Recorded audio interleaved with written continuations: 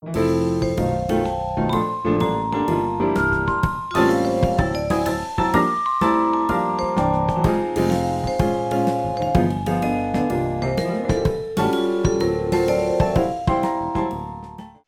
and welcome to the very first premiere episode of the Aussie Nerds podcast. With this podcast, I talk to movie fans about their favourite movies or an interesting movie that they picked just because they know me. And I couldn't think of a better guest to have than from Beyond the Box Set, John. That was a beautiful reading of our podcast titled Beyond the Box Set. It sounds so dreamy. I like it. Let's get you to do our adverts for us. It's like it's beyond the galaxy, far away, a sci-fi thing. Yeah, I could just feel me and Harry just floating off into space. You picked Muriel's Wedding. I did. Now, I'm willing to bet, I asked you what your favorite movie is, and I'm willing to bet you didn't pick your favorite movie. You're like, I know, let's pick the one that's has all the gay things, and that's about Australia. You picked this one. No, you're right. Well, I think it does have all the gay things, and it is set in Australia, but it is also my all-time favourite film. It really is. Genuinely. Oh, that's awesome. Yeah. Why? It's okay if you disagree. I don't know. I watched this film when I was a kid for the first time, and I've watched it many, many times since. I think it just speaks to me on a very kind of personal level. I mean, first of all, it's fucking hilarious. I just love Australian comedy, and I think this film is so funny and so well observed. But I don't know, I grew up kind of a weird kind of outsider kid, kind of not getting too personal, but, you know, I spent a lot of time, you know, listening to music, and, you know, pop music in particular was a big escape for me. There is a lot of ABBA.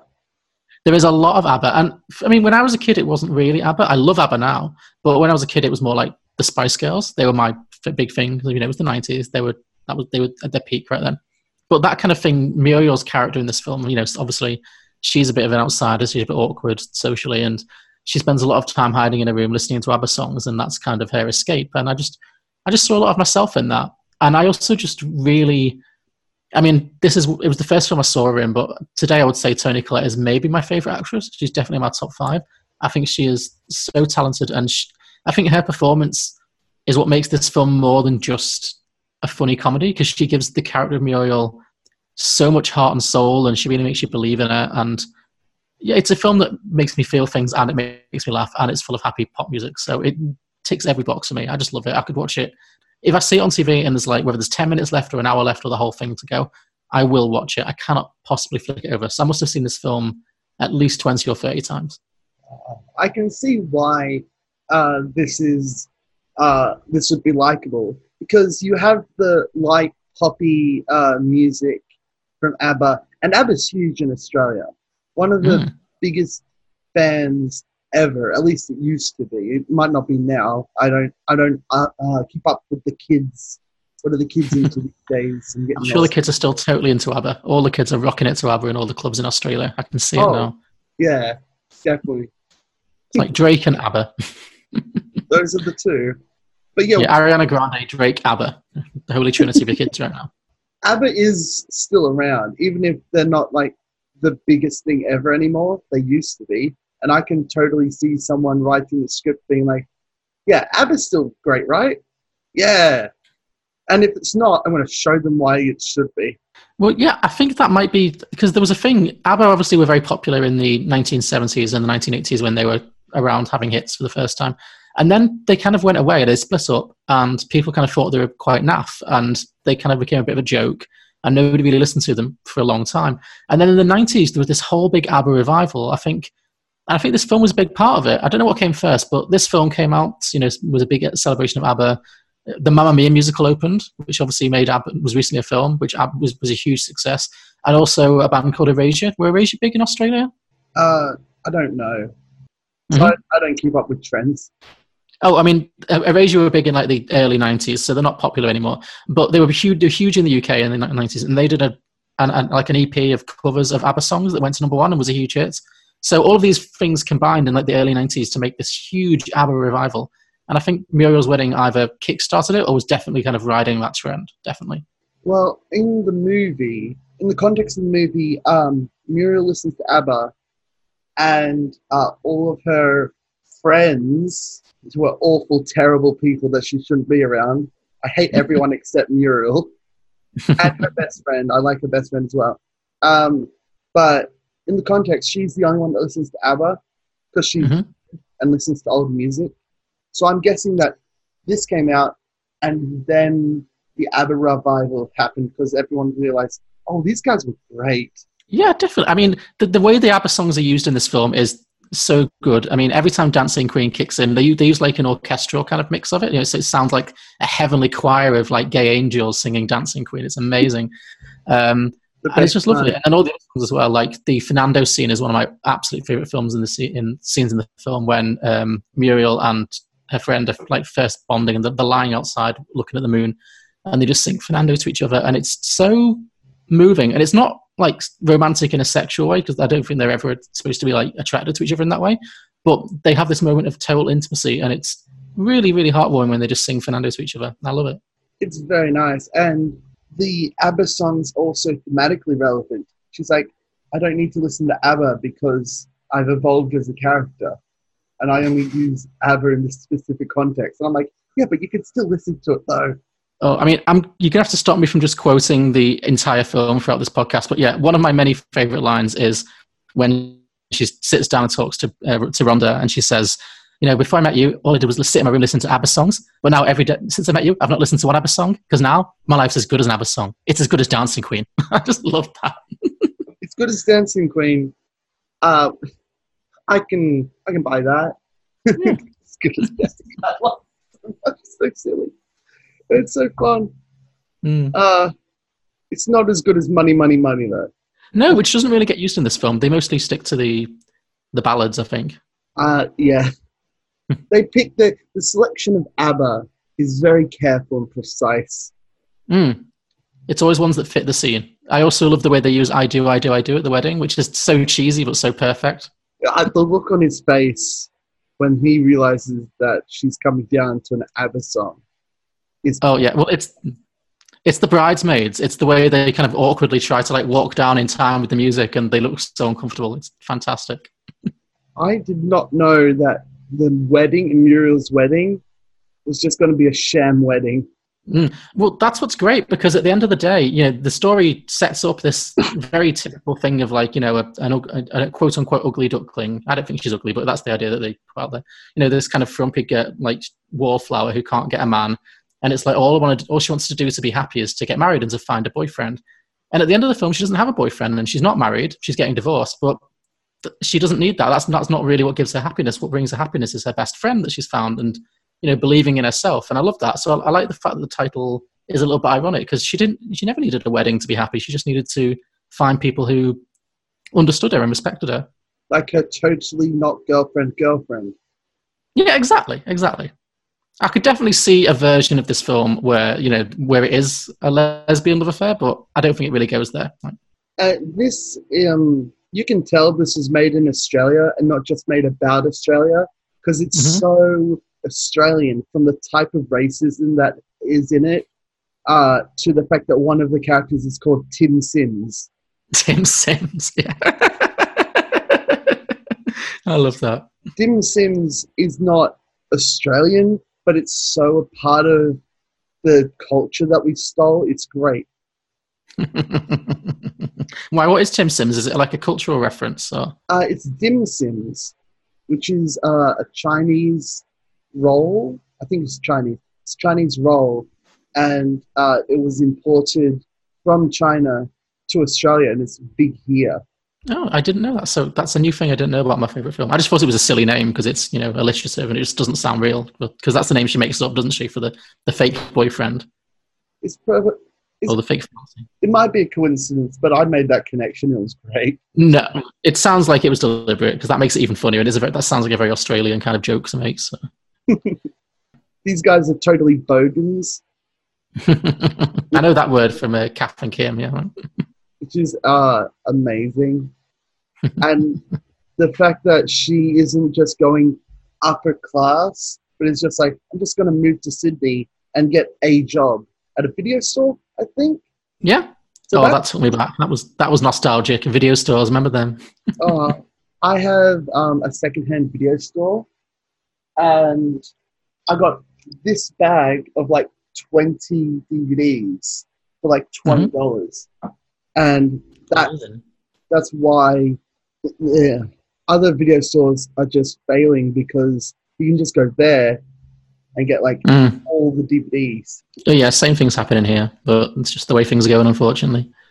I don't mind that, as long as I can find the movie. Mm-hmm.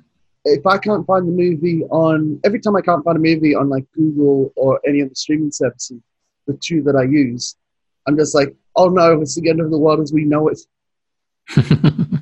Yeah, it is annoying. I mean, because we on Beyond the Box Set just did our Oscar season, and me and Harry tried to watch every Oscar film, and it's so hard now because in some ways it's easier because there are ways you can find films, but to watch them legally and in the way they're intended to be watched, which I prefer to do, it is hard. Like, they don't make it easy for you. If there's no DVD out, and you can't find, especially if it's kind of obscure, if it's not on a streaming service, where do you go? How do you find it? I have an app called Just Watch, which is with the app Just Watch, you select everything that you use. So the Google Play Store, the Apple Store, I have Stan, which is an Australian streaming service, and Netflix. And it's just like, okay, these are available on these ones, or they're not available anywhere. And then you have to buy the DVD off eBay. Oh, okay, that's interesting. That might be a useful tool. But anyway, I guess we should get back to Muriel's Wedding. I love Australian comedy. Like, this is my favourite, but I also love, I'm a huge fan of Priscilla, Queen of the Deserts. I'm a huge fan of, what are the other ones I've seen? We recently watched The Dressmaker. I don't know if you've seen that one, with Kate Winslet. I haven't, but that didn't stop me from writing a sequel to it. And we read it out. It's coming out this Friday, so yeah, thank you for that. Because not many people have seen it at all. But I love that. There's others as well that I'm forgetting now. But the Australian comedies. I recently watched The Castle as well for a future episode. Have you ever seen The Castle? No, I don't watch many Australian movies or TV shows. I mainly watch British stuff. It's always swapped. Okay. Yeah, I was going to say, what do you think Australian comedy is? What do you think makes Australian comedy different from, say, British comedy or American comedy? Understanding of the culture that it's a part of. And we take the piss a lot. We don't trust our government at all because, we had 3 prime ministers in about 5 minutes. So people just take the piss out of Australian culture and stuff. Plus, the way Australian movies get made is either an indie project or you get money from the government. Like, ABC is owned by a section of the government, and they pay to get movies made. So a movie has to be about something, or you have to raise the money yourself, which is a terrible way to make movies. But sometimes you get some indie hits like Babadook. Babadook, yes, another great film. Really, really good, yeah. I don't know how this one got made, but it feels like an indie movie. Totally, yeah. This group of people found the money, a beach house for 5 days, and made their movie. Yeah, because Toni Collette, I don't think anyone in this movie was particularly famous when it came out. Maybe Bill Hunter was the most successful, at least in Australia, the guy who played the dad, I think. But Toni Collette and Rachel Griffiths, this is kind of their breakout film. So it's great for that, because obviously they've both gone on to such success since. But this is a real vehicle for them. So yeah, I imagine it was kind of quite a low budget production. One of the things that I really like is her selling cosmetics. Mm-hmm. I don't know how big that is everywhere else, but in Australia, you can't go 5 minutes without someone trying to sell you cosmetics in some sort of pyramid scheme, which is amazing. And it's she paid, I don't know the prices, but she paid $120 for the cosmetics. She sells them for $150 and she makes $30. Yeah. She's such a con. Well, she's conning a lot of people in this film. That is kind of a running theme, that she's kind of a liar. So I enjoyed that. That was kind of fun. It's interesting. I don't know what I know that she learns to be more confident, but I don't know if she learned to stop lying. Oh, I think she did. At the very end, I think her mum's death. Spoiler alert, sorry if anyone's not seen the film, but that's what you get. I think there's a very touching scene at the end. She marries the swimmer, the South African swimmer, and then her mum passes away. Her mum has just been kind of ignored by the whole family, kind of abused by the family for the whole film. It's very sad. She kills herself at the end, and then I think that makes Muriel wake up, because then she does leave the swimmer and she says, I've got to stop lying, because if I keep doing it, I'm going to stop realizing I'm doing it, which I thought was a very kind of powerful sentiment. So I think at the end she does learn, and that's why she goes back to being Muriel and not Mariel, and she goes back to Rhonda. And so I think she does learn at the end, but it definitely takes her some time. It's a very nice character arc, and she goes to her awful, terrible, no good dad. Mm-hmm. I have written in my notes, where is it? I hate everyone, especially Bill. Well, he's not a very nice man. No, he's not. And at the end, she's like, you're the dad. I'm not going to stick around and take care of the kids. You do it. Yeah, which is the right thing. And I mean, it's funny because I've only seen like the very famous Australian films like Muriel's Wedding, like Priscilla, Queen of the Desert, and it seems like Bill Hunter's in all of them. He seems like he's in all the Australian films. He seems to be a real. Yeah. He popped up. He pops up in everything. He's like I don't know if there's a British equivalent. It's just like, it's this guy. He's an it's that. Oh, yeah. Oh, totally, yeah. I guess maybe like Alan Rickman, he used to be in everything, like there's certain people who just pop up and you're like, I like this person. So, yeah. Or maybe Jim Broadbent. Maybe it was like the Australian Jim Broadbent. I don't know.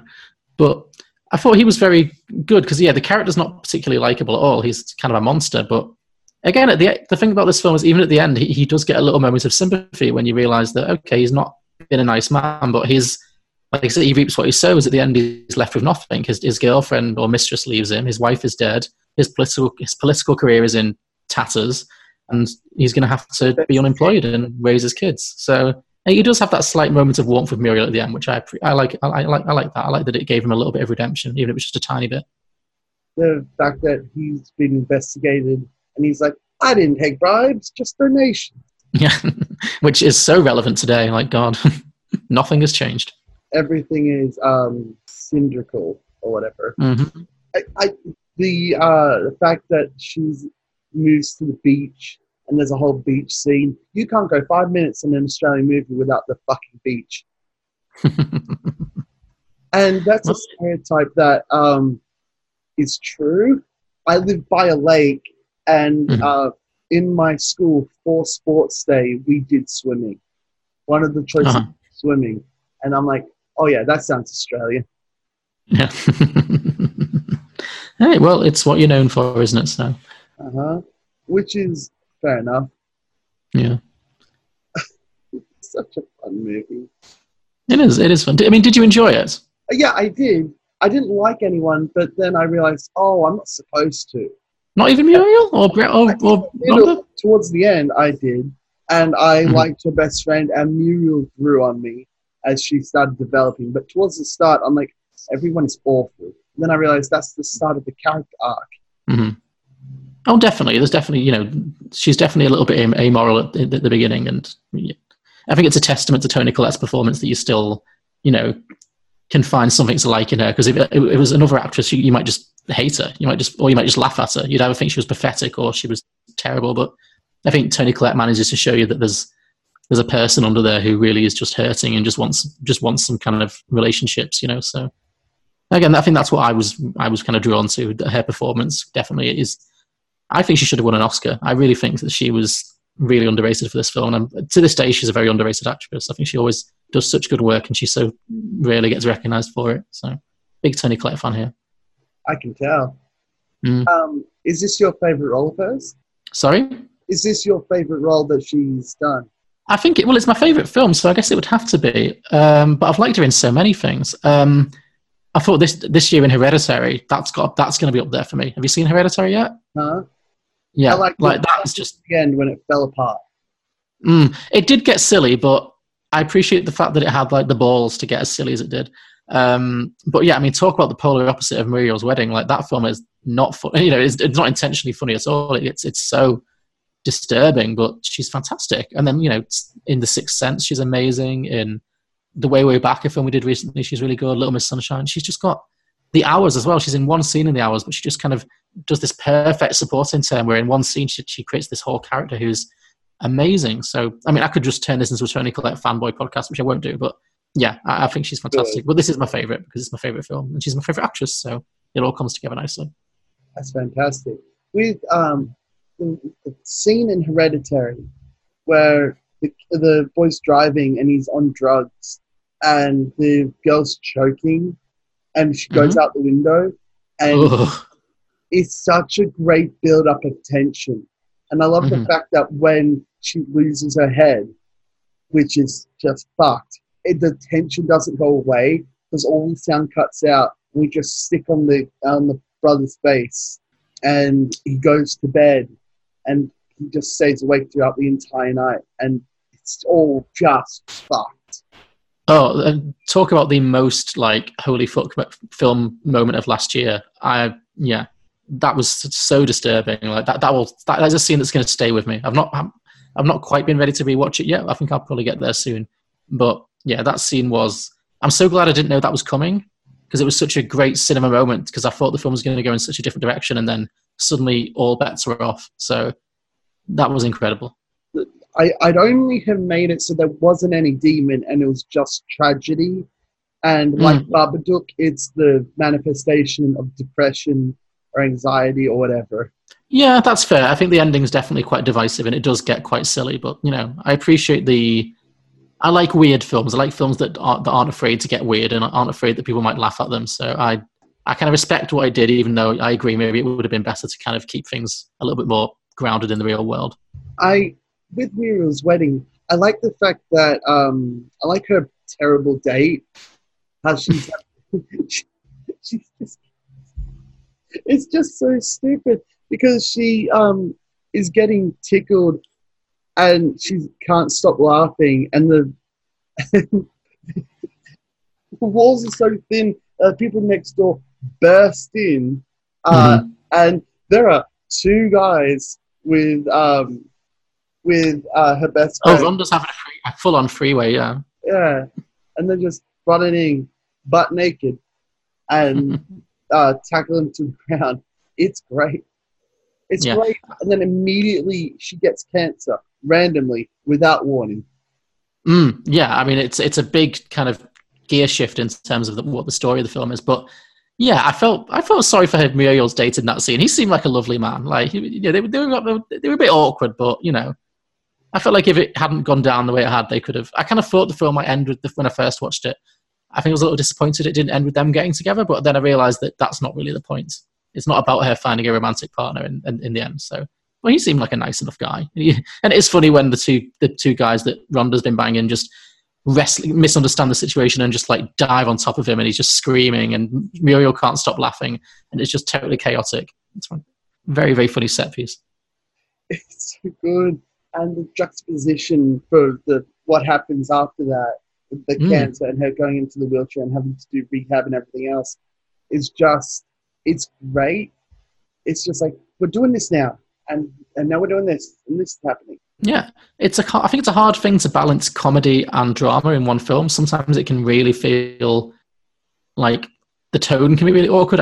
Me and Harry have seen a lot of films where we've talked about like the jarring tonal shifts where films go from one tone to another. Whereas this film does have comedy and drama in quite heightened situations, but I feel like it all feels like it's all part of the same universe. So I feel like this film and I think that's again something Australians do very well.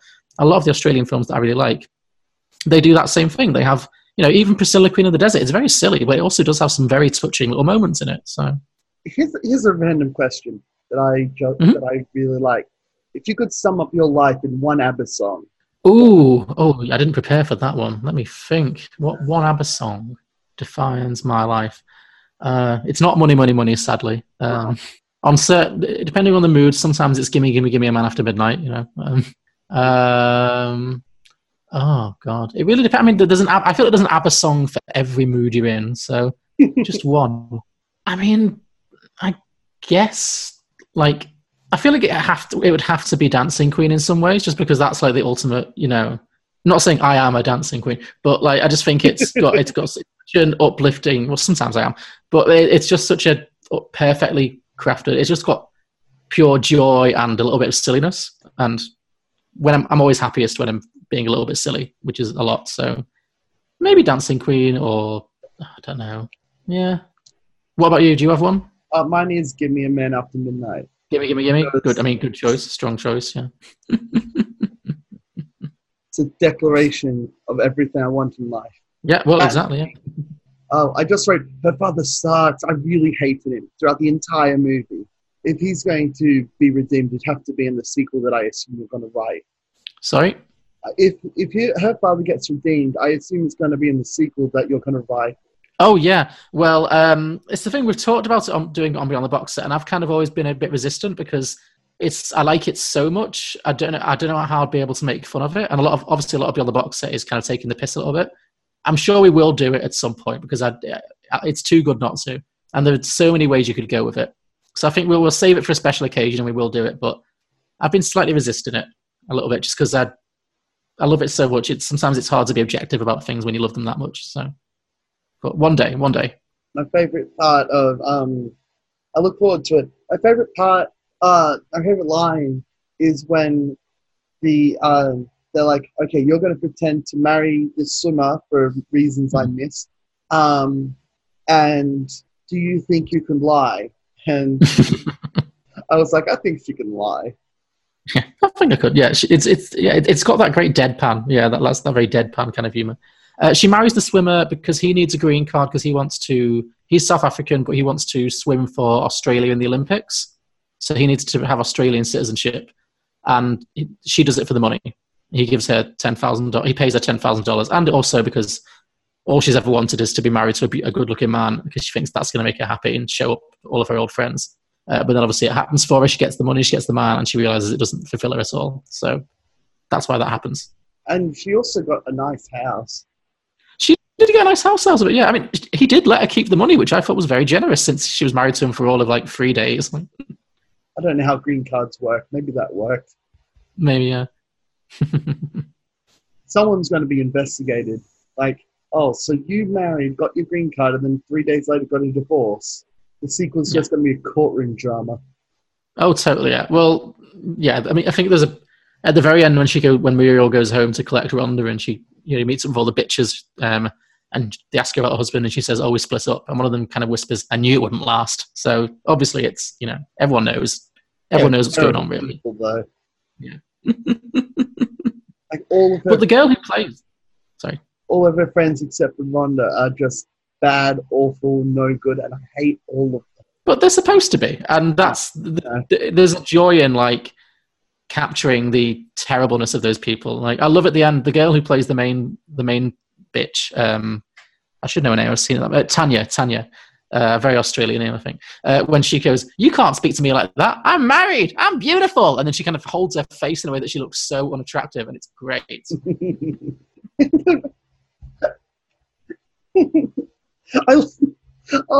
is getting better the more I talk about it. Mm-hmm.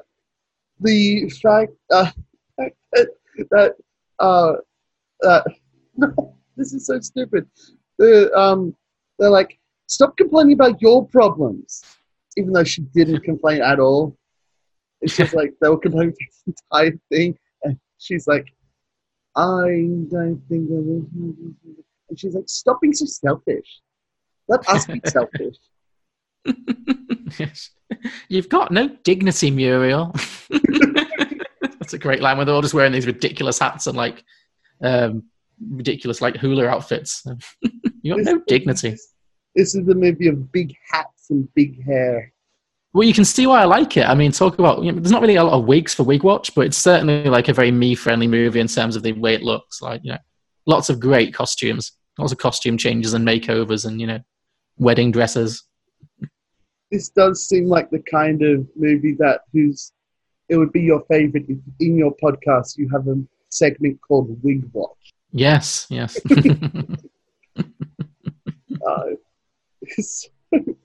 It's so fun. When was the first time you saw it? You know, I can't remember. I can't remember a time when it hasn't been in my life.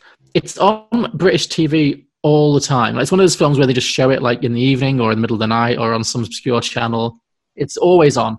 So I must have just seen it on TV because I didn't go to the cinema because I'm not that old. I think it came out in like 1993, 94. So I would have been maybe 8 years old. So I don't think my parents would have taken me to see that. So yeah, I must have seen it on TV when I was about maybe 10, 11, 12. And it's just one that really stayed with me, and I just kept going back to over and over and over again.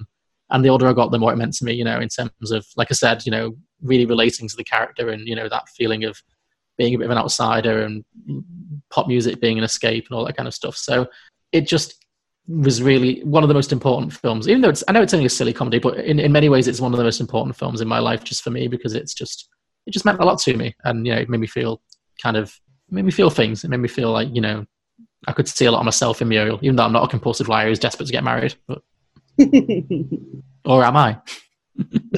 We'll never know. We'll never know.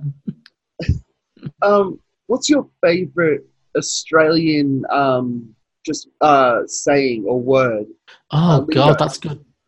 Oh, that's good. Let me think. I want to get this right because there's been some. And bogan it does make me laugh. I feel just everything Kath and Kim said. I don't know how much that reflects real Australia or if it's just like a big parody, but like so many of the lines that they deliver in that show are just so funny to me.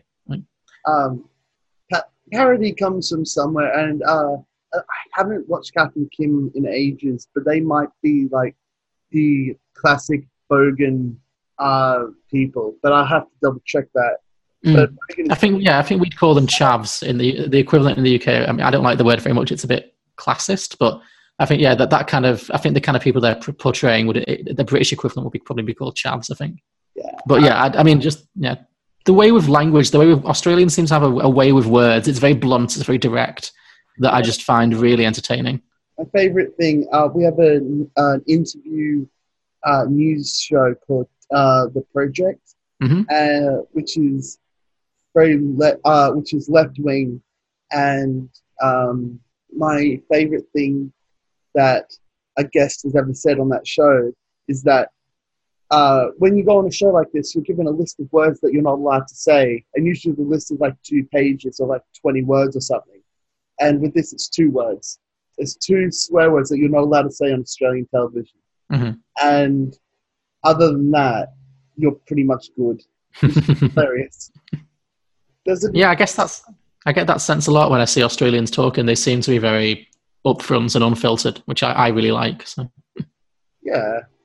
I mean, the fact that cunt can be a term of endearment. Yes, that's you couldn't get away with that here. Ever happened. I love that. Yeah, you still can't say that on Australian television. That's one of the 2 ones that you can't say. Yeah, I'd be surprised if I saw it in Neighbours. You know. Well, we have like ratings for that, but we don't have. We have R, but you have to be like ultra violent for R. I mean, Deadpool got an R in America, but in Australia it got an MA. So we have GPG, MA, and R. And in order to get an R, you have to be like ultra violent, like extreme violence and very graphic, like Green Room. Have you seen Green Room? No, I don't think I have. It's great. Patrick Stewart, I think, plays a neo-Nazi. And wow! What from Star Trek? Okay, that's going on the list. And he plays a neo-Nazi, and a detective comes in undercover to this terrible place. It's like Black Klansman, except not as funny and not as satirical. It's okay, that sounds interesting. FBI going undercover as a neo-Nazi, which is incredible. Okay, and I've never heard of that, but I'll look out for it. Maybe it'll go on the list for me on the box set someday. Good luck writing a sequel to that. With Australia, you watch a lot of Australian movies. Can you tell when it was made for like a worldwide audience and when it wasn't? It's interesting because I think the Australian films that I've seen that have done the best or that have entertained me the most are the ones that seem really specific, as if they weren't really made with an international audience in mind, but they just happen to.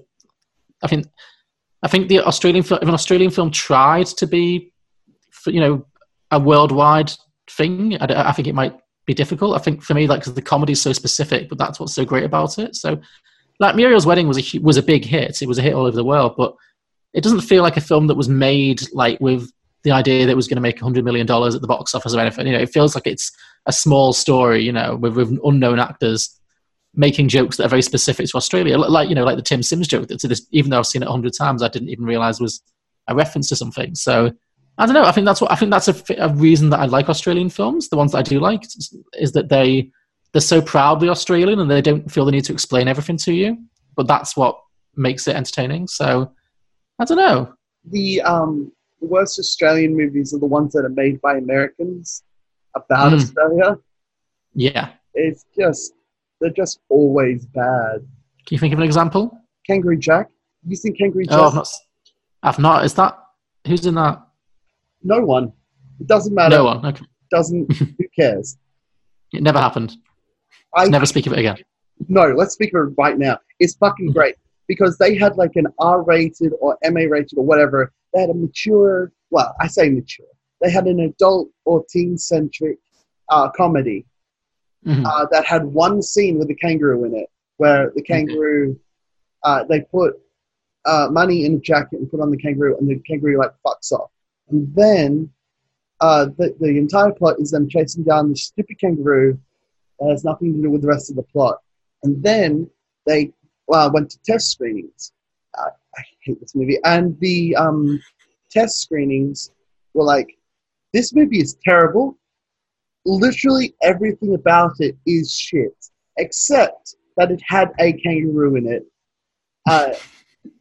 And so what Warner Brothers did, they took that information and they said, okay, this movie's garbage. It's going to make no money at the box office at all. Here's what you're going to do. We're going to give you another $100 million. You're going to add one dream sequence where the kangaroo talks so that we can... Oh, my God. And then we're going to market this M or MA, I forget which, movie to 8-year-olds. That sounds like a disaster. It was, but it also made a lot of money. Oh, it did, really? Okay. So it worked. It made so much money. And do you know what all the parents did when they realized that there was more focus on like a softcore sex scene than the stupid talking kangaroo that isn't in it? They complained what did they do? A lot. I'm not surprised. And everyone hates it. And every Australian kid has seen it at least 3 times because the only thing they remember is that it had a kangaroo in it for 5 minutes. Wow, I can't lie, I'm intrigued. Like, I'm going to be looking that up after this podcast. Like. There's a post-credit scene where the kangaroo complains about the fact that the kangaroo wasn't in it much. And I'm like, yeah, exactly. Why wasn't the kangaroo in it much? Why was there these shitty story about these bumfucks I don't care anything about? I want the fucking talking kangaroo. Who doesn't? With the talking kangaroo. That's what you promised. He was rapping in glasses, sunglasses, and a stupid jacket. Well, that film sounds amazing. I'm not going to lie. I think... There was a sequel to it that was animated, which is like, that's what you should have been. A stupid animated movie with a talking kangaroo. Oh, I'm disappointed it's animated. That takes it off our list. Sorry. But yeah, I think it's oh well. But yeah, even when I think of like stuff like Kath and Kim, like that's so specifically Australian. Like the references are so Australian. But even though I don't understand a word they're saying half the time, it's still really funny to me. And that's especially when they have the other characters they play, the shop assistants who are really posh. I think they're supposed to be really posh. The ones who are like, oh, do you want a fro for your couch? They've got this ridiculous pronunciation, which really cracks me up. So it's a great satire of like all the class systems in Australia and the fact that they exist and no one wants to talk about them. And it's great. Yeah, I love that show. I haven't watched them in ages. I should watch some more episodes of it. Yeah, I'm due to revisit it. It's been a couple of years. I think it's time. I think the first couple of seasons were the best, and then it went a bit downhill. But that always happens. Can you think of a show where it started off bad and then just got better as it went along? Ooh, good question. There's got to be a couple. Oh, Parks and Recreation. That started not bad, but it started kind of average, as like an average The Office ripoff, and then it kind of found its own feet in a couple of seasons. So I think that definitely is a show that got better. Maybe it peaked around the season 3-4 mark, and then it drifted a bit towards the end. But it definitely didn't start at its best. So sometimes a TV show takes its time to find its feet a little bit, I think, and sometimes that's better. So. Yeah.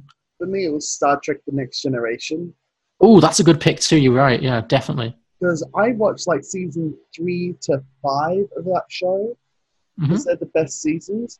But season 1, if you watch season 1 of Star Trek TNG, you'll be like, how did this not get cancelled? I think Deep Space Nine's the same. The early seasons of Deep Space Nine are boring. And then once the war kicks in, it gets pretty good. So I think Star Trek just takes its time. Deep Space Nine I liked because I love all the characters. Mm-hmm. It was great because what they said was, okay, so we have all this political drama that we can do off to the side while TNG is still on. And then when TNG got cancelled and they could bring in new stuff, they didn't have to tie it in as much, then it really took off and it was great.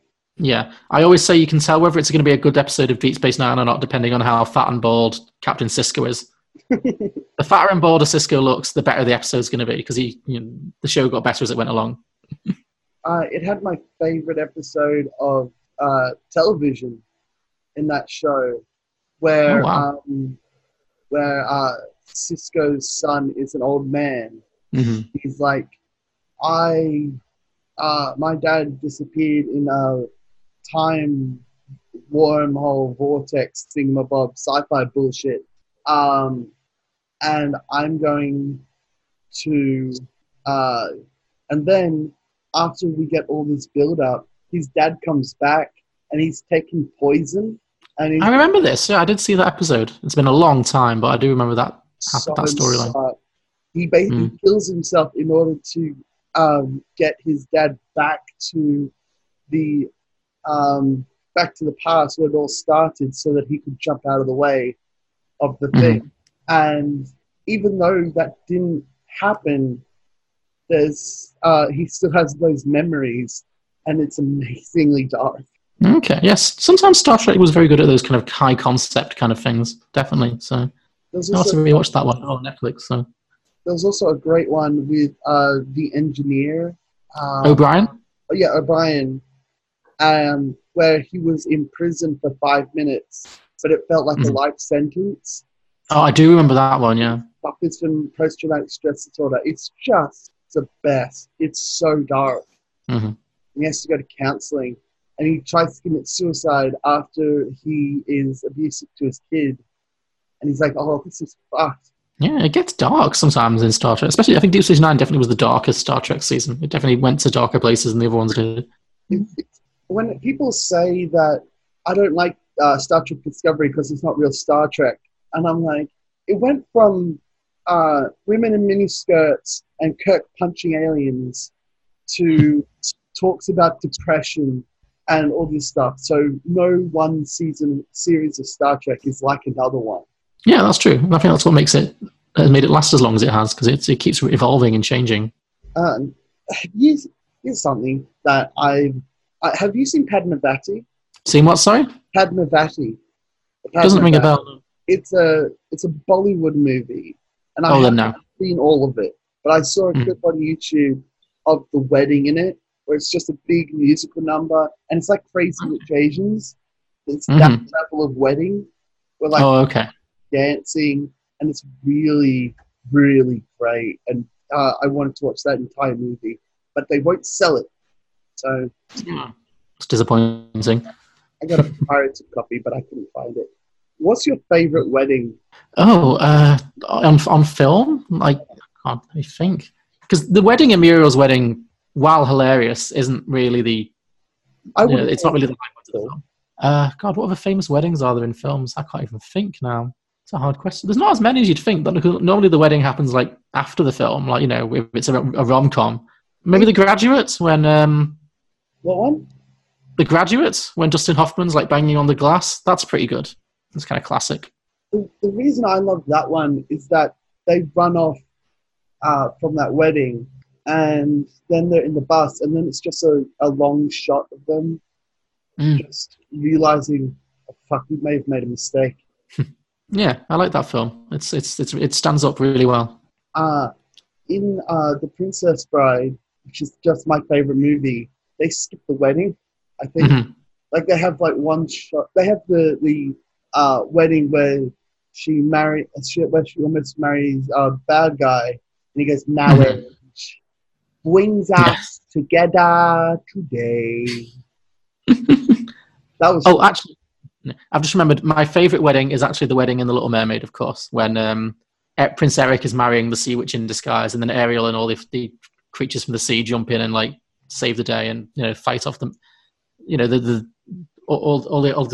seagull attacks Ursula, and the dog bites her, and then Ariel gets her voice back, and then Ursula takes her down into the bottom of the sea. It's great. That's a high drama, especially the way the priest is just continuing to read the vows throughout the whole thing, oblivious to the fact that there's a full-on animal riot happening on the boat.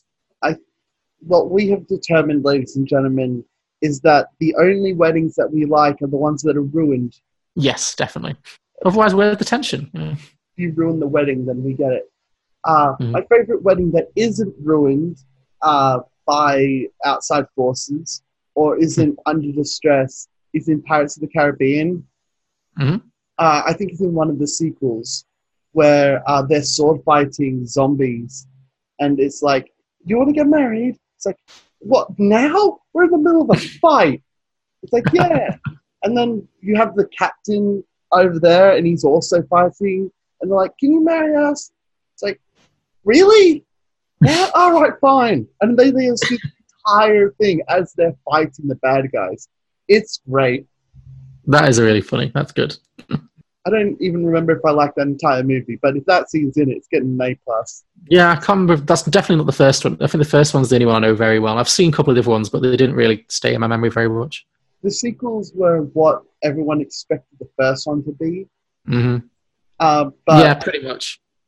But any scene where you're sword fighting while getting married is at least worth watching. Oh, yeah.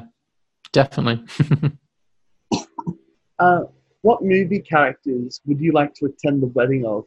Oh, God, you hit me with all these hard questions. I should have time to think about them. I like putting you on the spot. You're like, do you want me to prepare? I'm like, no, definitely No. You've got to think fast, in this game. Oh, character I'd like to be at the wedding of.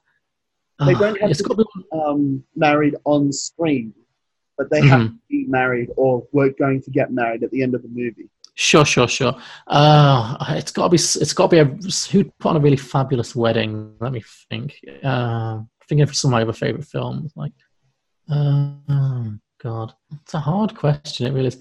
God, I'm drawing a complete blank. Who would I want to see get married? Maybe like a superhero wedding. They'd be fun. Like, some shit would go down. So, what superhero characters are? They never really get betrothed, though, do they? Like, I'd like to be at the wedding of one of Batman or James Bond's girlfriends who disappears in between the movies. Like, how like in one movie they're in love, and the next movie that girl's just disappeared forever. I want to be at the wedding. Like, at what point does it all break down? I want to see. I want to see what happens. Do all the other Bond girls from the previous movies come running in and try and save her? Is it like, does anyone here object to this here wedding? And then she does. And Ursula Andress run in and like, don't do it. He's a scoundrel. But it's like, I do, and then he just has machine guns, and then they have to machine gun their way out and jump off. Oh, Mr. and Mrs. Smith, they're both like spies. Oh no, even better, spy kids. Because they get, and then they parachute away and down. They're attacked, and then they parachute away down to like speedboats, and they have his and her speedboats, and they just take off away from bad guys. That would be hilarious. I love it. It's so very good. Silly.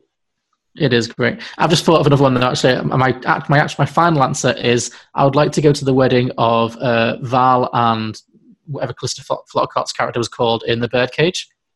Because I don't care about those characters because he was awful. She was nice enough. But how many drag queens are at that wedding? That's my kind of wedding. Enjoy yourself. Yeah. Yeah. A wedding with featuring Robin Williams and Nathan Lane and a whole bunch of drag queens. That's my kind of wedding. And Diane Wiest. That's my kind of wedding. I didn't know there could be a correct answer, but you found it. You found the correct answer. Took me a little time, but I got there. Yeah. One's with Robin Williams and a bunch of drag queens. Yep. I was going to go for the one in Crazy Rich Asians, because even though I don't care much about those characters, that wedding looks amazing, and I want to eat whatever's on those plates. Mm-hmm. You've watched this 30 times, 40 times? Yeah, maybe more. I've genuinely lost counts. It's at least a couple of times a year. Double feature, this movie and another movie. Ooh, okay, so it's got to be another movie. I mean, I've done this before. I've done like, if I ever have like a movie marathon, I always put this at the end as like my last one, just to give me a, finish on a feel-good high. So it's been paired with many films for me over the years. But let me think. I mean, last time I did a double bill feature of it. Me and Harry had a marathon, and we watched this and Showgirls, which I loved. I think that was my birthday a couple of years ago. So we did that and Showgirls. That was fun. That was good. Just good. Two very different but very silly films. Actually, I think maybe I'd make it an Australian one too, and I would do it with Priscilla, Queen of the Desert, because they're maybe my two favorite Australian films, and they're both very funny in very similar ways. So, yeah, I think this and Priscilla is an obvious double feature. I got Priscilla, Queen of the Desert and The Birdcage in a 2-disc double pack, and I'm like, that makes sense. Yeah. Of course, if you like one of those films, you're going to like the other one. There's no question. Yep, and they're both about drag queens.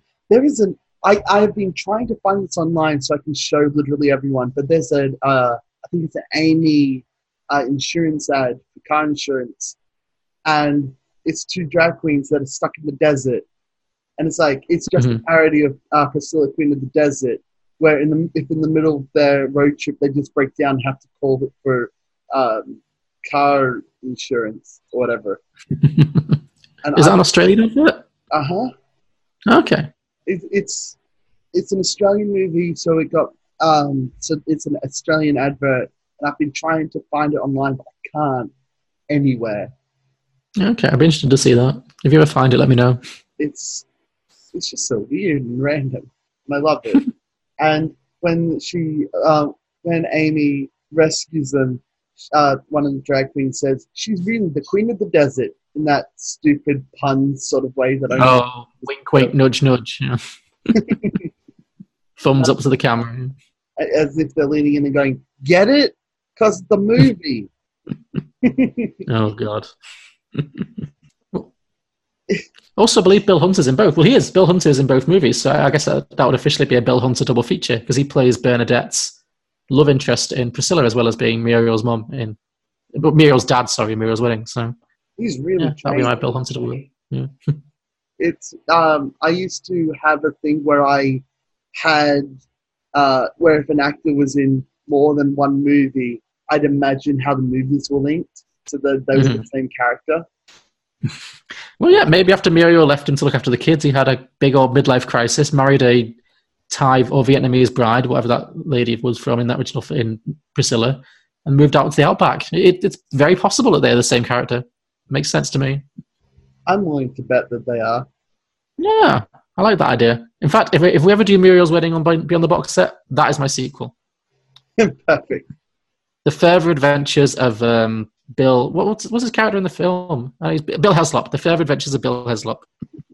Which is just perfect. And Bill is such an Australian name. Oh, yeah. You can't I feel like Bill and Tanya are both very Australian names. You can't go 5 minutes without meeting a Bill. I know 10 Bills, and I only know 5 people. Wow. Double it up. This was heaps of fun. I'm glad you enjoyed it. Even though I didn't like the characters at first and most of the characters at the end, I still were like, I like Muriel, I liked her friend, and I liked all their adventures together. Yeah, exactly. It's a very good film about friendship, I think, and about how sometimes friendship is more important than romance, So in that sense, yeah, I think the relationship between those two in the film is very, very lovely, and they have great chemistry, and it's a lot of fun. And I love all the stuff where I love the scene where Rhonda goes up to the bitch girls and she's like, "I'm not alone. I'm with Muriel. You can shove your pineapple up your ass, Tanya," or something. It's just great. So it's a real great moment. And I don't know if it was at the. I like how they just got married, and Tanya. I think it's Tanya. Tanya is like, "I am so happy. I just got married. It's the honeymoon phase." She's just bawling her eyes out. She's great. It shows just how being married does not give you a happily ever after. This feels absolutely not. Something. A little bit, yeah. Probably is. It's kind of a parody of all those rom-coms that come out, especially, used to come out, where like the happy ever after for the woman was that she got married, and this film's like, no, that's not necessarily what people should be looking for. So I think it's definitely like got something to say about rom-coms in that way. It's a little bit subversive. And I like the fact that you have it that Muriel leaves for Sydney, and you're like, oh, cool, she's gonna make it in the big city and do all this stuff, and it's like, no, she works in a DVD rental store, and she looks exactly the same. Maybe she brushed her hair. I don't know. I can't tell. But that was making it for her. She got out of town. She made a friend. Like, that's all she needed. So yeah, but it's like, oh, cool, she's gonna get out of town and be ultra successful and rich. It's like, no, she works at a rental store, and she still needs to grow up. Well, that's true. And that's what the movie's about, I guess. It's like the ending to any other rom-com happened halfway through. Yeah, which I think is really clever. It's very clever. And it's an Australian version of the rom-com. It's like it's making fun of American rom-coms. And it's like, if this happened in Australia, like, it wouldn't work that way. Oh, yeah. If this was an American rom-com, she would have gone off to New York, got a fabulous job in PR or fashion or something, had a whole makeover, would have looked fantastic, would have had a really expensive apartment that she could inexplicably afford straight away. It would have been so much more glossy. So I love that this is an Australian take on that. It is just like, oh no, she'd have to get a real job, and it wouldn't be very glamorous, and things don't change overnight. If this was a satire of American culture, she'd try and get her in fashion, which she did, because she had the makeup thing, and I like how her dad. She didn't really. Yeah. She didn't really use the makeup though. Well, no, but she had the makeup thing, and if it was like, and then she just ditched it immediately. Yeah. And her dad was like, "See, she's making all of this money from selling those stupid makeup kits. Why don't you get a job and be like Muriel?" Even though, like 5 minutes ago, he was being like, "You are literally the worst, and I hate you." Yeah. He's not a good dad. No, he's a terrible father. Oh, we haven't talked about, like, what's your favourite quote from this film? Because there are a lot of them. I'm misremembering the quotes, but I really like it when when she just goes up and says, "By the way, Muriel saw them having sex on your wedding night," or whatever. And she's just so honest and brutal, and I love it. She hates them. Yeah. And she's like, "Oh, you've really improved. You can be friends with us now." And she's like, "No, I hate you." Exactly. Yeah, she's what Muriel needs. She's somebody who doesn't need the approval of those horrible stuck-up bitches. And once Muriel learns that, she's a lot happier. So, yeah. I really like... one of my favorite lines. I really like the bit at the beginning when all the bitches, when they're all being really mean to her, and like they decide to like friend dump her, and so she's crying, and then they're all like, we're gonna tell her, and then the one who's slightly less mean than all the others goes, "Well, wait a minute, let her finish her orgasm," because she's got like a big cock. Love that. Because she's got a stupid drink, and then she's got like awkwardly finished like sipping this massive cocktail while the girls wait to tell her that they don't want to be friends with her anymore. And I also like when they're at the wedding when Rhonda's obviously, because of the cancer, she's in a wheelchair, and I think Tanya goes up to her and says, like with all this like fake sympathy, she's like, "You were so full of life," and she goes, "I'm not dead, Brenda." It's just that Rachel Griffith's delivery is so good that I'm not dead. It just cracks me up. uh, when Rhonda's like, I got to move in back in with my parents, and we're driving up to my parents' house, and then you think that Muriel's going to learn a lesson because she says, "You don't have to drive up to your parents' house. I bought you plane tickets." Yeah. Yeah, that's like her lowest moment. That's when she's like, "Oh my God, you've totally lost yourself." So yeah, but it is a good line. It's a good line. Of course, the most famous quote from this film, the one that everyone says all the time, I don't know if you've heard it a lot, is "You're terrible, Muriel." She is. Yeah, I feel like that actress. I don't know if she's in other things. The actress the sister who keeps saying "You're terrible, Muriel." She must hear that every day of her life. The actress. Yeah, actors, you got to be, prepared for something like that. Like people still yell "Wilson" to Tom Hanks, even though he's done like all the movies. That's got to be, you've done so many things and you still get associated with one line. There was I don't know where he was, but there was a place where Tom Hanks was, where someone threw a volleyball with Wilson's face painted on it, and it was just like, yeah, I'm so happy. It was so good. I think I saw that meme. Yeah, you got reunited with Wilson. It was really funny. Yeah, this was heaps of fun. I loved talking about this movie. I'm glad. I'm really glad to introduce it to you. That's what I want from this podcast. Even though I've seen a lot of movies, I still haven't seen all of them. And if I can get introduced to someone's favorite movie, then that's just top notch. Absolutely, yeah. Okay. Well, it was a pleasure to share it with you. It was. Now, quick as you like, where can the good people find you? Great. Okay. Good question. So, yeah, if you've enjoyed listening to me on this podcast, then you can find my podcast that I do with my good friend Harry. It's called Beyond the Box Set. Daniel is a big friend of the show and supporter, which we very much appreciate. He's been on a couple of episodes, and I'm sure more in the future. So, Beyond the Box Set, you can find us at beyondtheboxset.com. Well, I guess I should talk about what the podcast does. I think that would be the best. Harry does this bit. You see, this is why I don't do this bit. So Beyond the Box Set, each week we take a classic film that has never had a prequel, sequel, or a spin-off. So a classic standalone movie like Titanic or Gladiator or oh God, I'm drawing a blank. Like Titanic or Gladiator or Muriel's Wedding or like Muriel's Wedding. We've not done it yet, but one day we will. And we individually we watch the film and then we compete to come up with silly prequel, sequel, or spin-off ideas to bring that film back to the big screen. Most of the time, they are ridiculous and completely unfilmable, but you know it teaches us a lot about the original film, and it's a good creative exercise, and we have a lot of fun along the way. So if you think that sounds like a good concept, then please do check us out. You can find us on all good podcasting platforms, including iTunes, Stitcher, Acast, Google Play, and Spotify. Just search Beyond the Box Set. Our website is beyondtheboxset.com, and we're on social media on Facebook, Twitter, and Instagram. Just search Beyond the Box Set or at Beyond the Box Set on Twitter. And that's it. All the links will be in the description. You can subscribe to my podcast, this podcast that you're listening to right now, the Aussie Nerds podcast.